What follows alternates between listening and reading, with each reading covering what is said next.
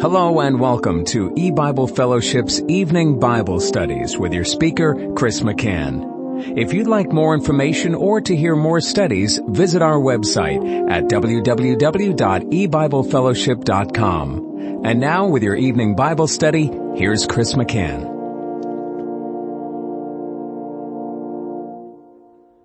Good evening and welcome to E-Bible Fellowship's Bible study in the book of Revelation. Tonight is study number 5 of Revelation chapter 13, and we're going to be reading verses 2 and 3. And the beast which I saw was like unto a leopard, and his feet were as the feet of a bear, and his mouth as the mouth of a lion. And the dragon gave him his power and his seat and great authority. And I saw one of his heads as it were wounded to death, and his deadly wound was healed. And all the world wondered after the beast. Well, in our last study we were looking in verse 2, and we saw that the beast which the Apostle John saw in the vision that God was giving him looked like a leopard, or was like unto a leopard, and had the feet of a bear and his mouth as a lion. And we saw how that related to Daniel 7 as God pictures Satan as a lion, a bear, and a leopard coming against the New Testament churches and congregations.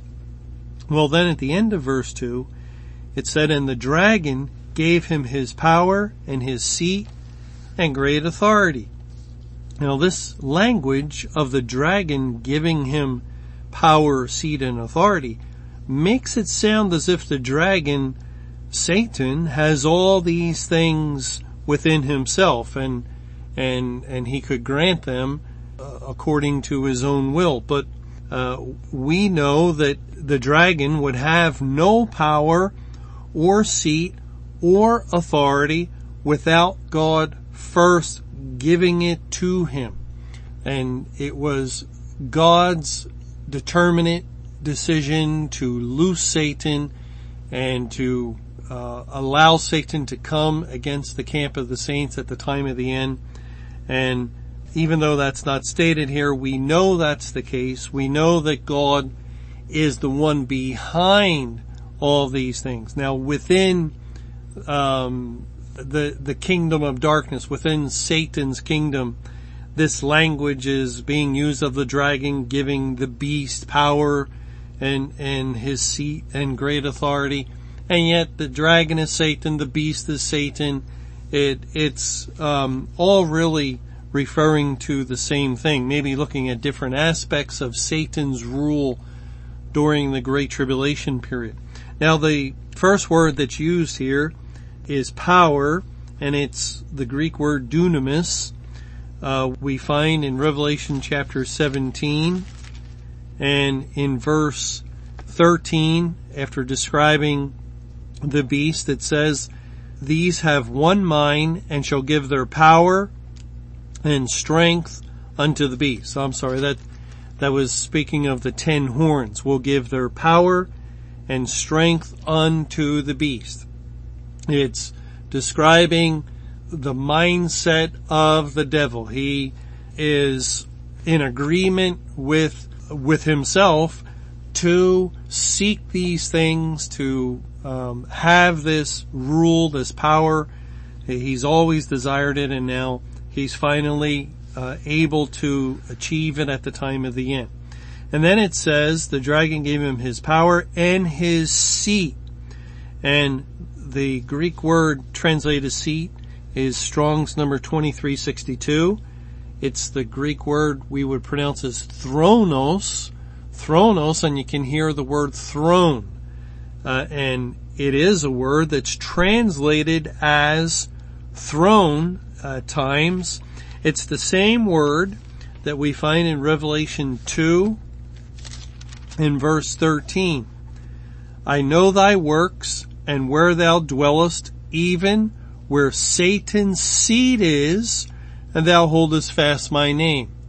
Now this is one of the addresses to the 7 churches, the church in Pergamos, and Satan had a seat in Pergamos. He was ruling in the church, and Satan was able to rule in certain congregations, even in certain denominations. During the church age, it's only at the end of the church age he's giving complete rule over all churches, all denominations that are in the world. And also the word seat is found in Revelation 16. In verse 10, and the fifth angel poured out his vial upon the seat of the beast, and his kingdom was full of darkness, and they gnawed their tongues for pain. And Revelation 16 is describing the outpouring of the 7 last vials full of the 7 last plagues. It's describing Judgment Day, and so it's very significant that the 5th messenger poured out his vial upon the seat of the beast. Where would the seat of the beast be? Well, Revelation 13 is telling us that the beast came up out of the sea. The dragon gave him his power and his seat, and that seat would be ruling in the churches and congregations of the world. Remember what we read in 2 Thessalonians chapter 2. It says in 2 Thessalonians 2, beginning in verse 3, "Let no man deceive you by any means, for that day shall not come, except there come a falling away first, and that man of sin be revealed, the son of perdition, who opposeth and exalteth himself above all that is called God or that is worshipped, so that he as God sitteth in the temple of God, showing himself that he is God." There's the seat of the beast.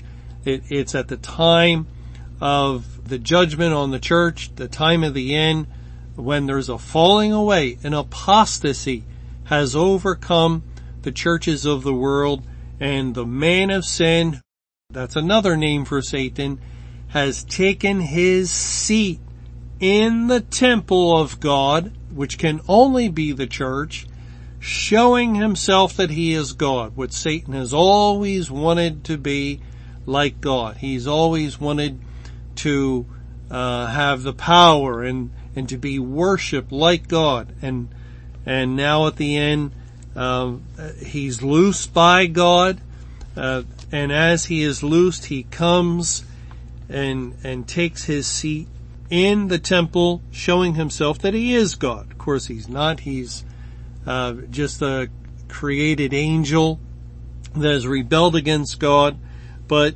God has given him power and his seat, and the dragon gives it to him here, but God's the one that gave the dragon these things. And finally it says in great authority. And Satan had all these things like never before once he was loosed. He was always the ruler of this world. He had won the victory over man in the Garden of Eden, and the 7 heads revealed that he had rule throughout the history of the world over mankind, yet at the end, his power and seat and great authority was increased like never before. Okay, let's move on to verse 3 of Revelation 13. And it says, "And I saw one of his heads as were wounded to death, and his deadly wound was healed, and all the world wondered after the beast." John is given a vision of one of the heads of the beast as though it were wounded to death, and this deadly wound was healed. Now, back in verse 1 of Revelation 13, the beast had 7 heads and 10 horns. Why is it singular? Why in verse 3 does it say, "I saw one of his heads"? Not all 7. All 7 are not said to have a deadly wound. Just one out of the 7. Well, the reason for that, I think we can find in Revelation 17. In verse 10, it says, "And there are 7 kings." That would be the 7 heads. The kings rule over kingdoms. "And 5 are fallen. And one is, and the other is not yet come, and when he cometh, he must continue a short space. So, leading up to the cross, or the time of the Old Testament, God pictures Satan as though he had 5 periods of rule. 5 kingdoms. 5 kings are fallen because that time is past. One is, this is Satan's rule at the time Christ went to the cross, and it was at that point that when Jesus went to the cross that he overcame Satan. Satan was bound when Jesus went to the cross, cast into the bottomless pit in a figure. That pit was sealed for 1,000 years, a figurative period of time representing the entire New Testament church age. And so that's the head. That one head is as though it were killed. It has suffered a deadly wound. There's still another head. It says one is and the other is not yet come. And that's the final rule of Satan when the beast comes up out of the sea, when he's loosed and as Gog and Magog he comes against the camp of the saints. That rule, the head's fine. The 5 previous heads or kings are fine. It's only one period of rule from the cross till the end of the church age, when God bound Satan to accomplish the purpose of evangelizing the world through the churches and congregations, of getting the Bible into all the nations of the world, saving a good number of people, many more than in the Old Testament. And this was as though Satan had experienced a death blow. Now in Psalm 68, I think we have a tie-in to what God is saying about one of his heads was wounded to death. In Psalm 68 verse 21, but God shall wound the head of his enemies, and the hairy scalp of such a one as goeth on still in his trespasses. God shall wound the head of his enemies. Satan is the head of the enemies of the kingdom of God. He is the ruler over the kingdom of darkness, and God did wound his head. It also reminds us of that promise given long ago in the Garden of Eden. In Genesis 3 verse 13, and Jehovah God said unto the woman, what is this that thou hast done? And the woman said, the serpent beguiled me, and I did eat. And Jehovah God said unto the serpent, because thou hast done this, thou art cursed above all cattle, and above every beast of the field. Upon thy belly shalt thou go, and dust shalt thou eat all the days of thy life. And I will put enmity between thee and the woman, and between thy seed and her seed. It shall bruise thy head, and thou shalt bruise his heel. There again, the head of the serpent is said to be bruised by the seed of the woman, and that seed is Christ. And Christ wounded to death Satan at the cross. As Psalm 68:21 says, God shall wound the head singular of his enemies. We have to remember what we read in Psalm 74 in verses 13 and 14 a while back. It says, Psalm 74 verse 13, thou didst divide the sea by thy strength. Thou breakest the heads of the dragons in the waters. Thou breakest the heads of Leviathan in pieces, and gavest him to be meat to the people inhabiting the wilderness. Here, the heads are plural. And that tells us, when we read that God is breaking the heads of the dragon, or the heads of Leviathan in pieces, that it is the final judgment day. It's the judgment at the end of the world, because God speaks of only the head singular when Christ defeated Satan at the cross. But Satan has 7 heads, or is pictured as having 7 heads and 10 horns. And all the heads are finally defeated once God brings Judgment Day on the world, which he did when judgment began, May 21, 2011. And Satan was put down. He was deposed from all rule. And that's what the heads of the dragon point to. His rule. His reigning over the kingdom of men, the unsaved people of the earth, because he won that right by conquest in the Garden of Eden. And yet, now God has won it back, where the Lord Jesus now reigns over everything that Satan previously reigned over. All the kingdoms of this earth.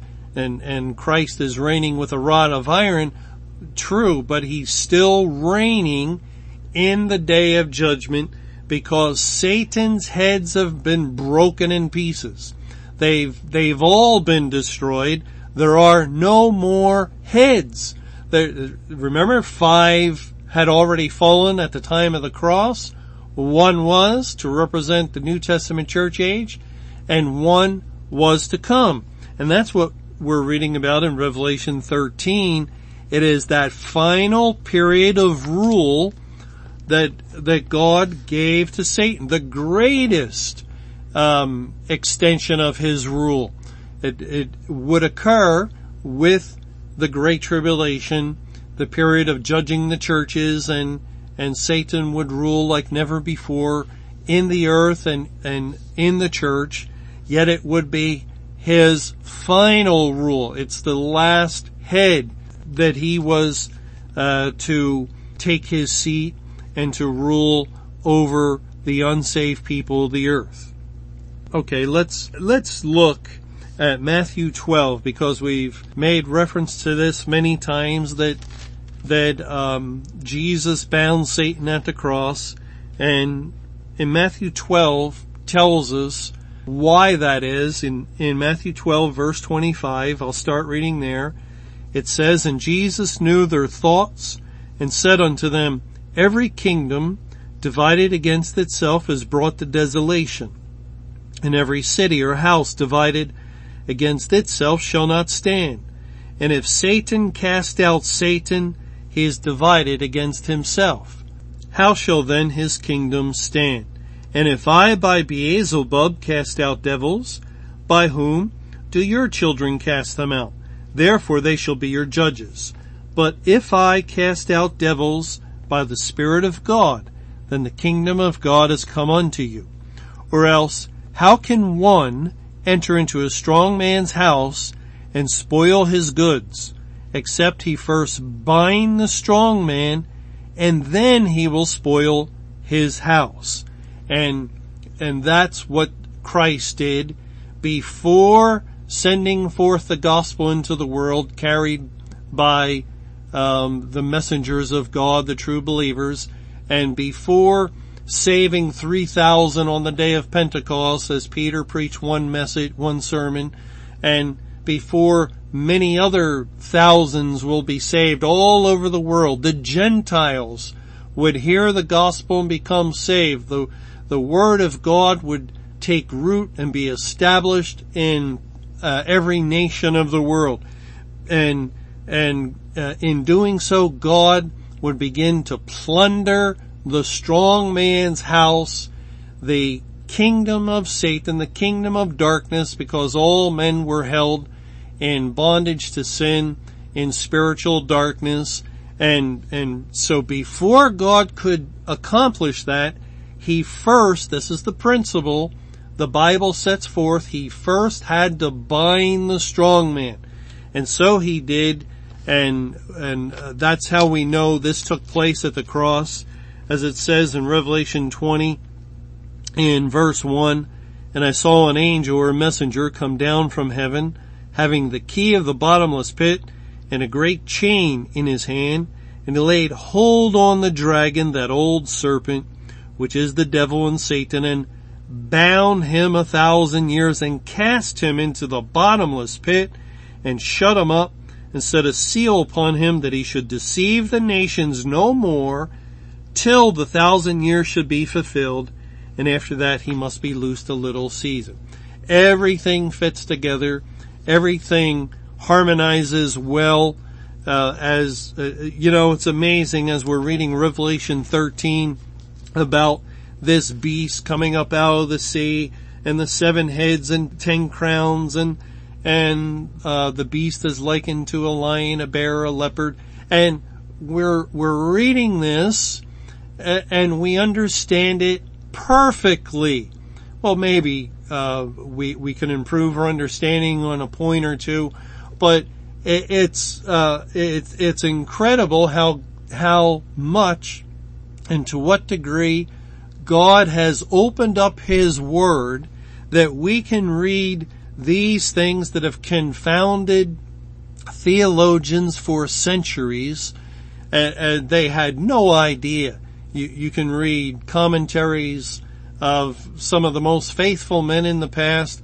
They had no idea what God is talking about, and yet we read it due to our vantage point of living through the Great Tribulation, and now living in the time after the Great Tribulation, in the Day of Judgment, and we see how everything fits together hand in glove very well, perfectly, and as Mr. Camping used to say often, it's like reading the newspaper. We see just exactly what God is saying, and how it fits together with Jeremiah and Daniel and other scriptures to reveal what God did in judging the church through the loosing of Satan, and also in bringing about and preparing the world for the final judgment which we have entered into at this point. And so as we read, I saw one of his heads as it were wounded to death.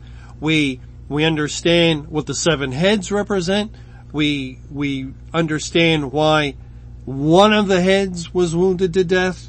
And also it goes on to say, and his deadly wound was healed, and all the world wondered after the beast. And we read that, and by God's grace, through His opening of our understanding, we understand that perfectly. We can read this with the ability to comprehend, and it's made easy for us, actually, which is incredible that God has made these things easy for His people to see and discern. A wise man's heart discerneth time and judgment. The wise will understand, but none of the wicked will understand. We see how the man of sin is Satan, the beast is Satan, the dragon is Satan, and just how all these things work together. And when God speaks of the deadly wound, and literally, this would be translated his wound of death. And the word death is here in the Greek, and it's the same word that we find in Romans 6:23. For the wages of sin is death. It was a wound of death that Christ struck Satan with. He smote him at the cross, and what happened? He was placed in a bottomless pit. That bottomless pit signified death. It signified hell. In 2 Peter chapter 2, 2 Peter 2 verse 4, it says, for if God spared not the angels that sinned, but cast them down to hell, and delivered them into chains of darkness to be reserved unto judgment. That's Satan, that's the fallen angels, the demons. They were all cast down to hell. They were judged by God at the cross. There was no provision made for any of the fallen angels, and the Lord Jesus' demonstration as He lived out the tableau, showing forth what He had done from the foundation of the world in dying for His people, dying for men, human beings, and not dying for any angels, this sealed the fate of all of the fallen angels. They had no way of having their sins forgiven, and so they were cast down into hell. Hell and the grave are synonymous. They were killed in that sense. They could not possibly be saved. It was a guaranteed of their final destruction, of their annihilation at the end, and that is death to them. And so that was the deadly wound that Christ struck, that blow at the cross, and that wound was healed in the sense that Satan was loosed.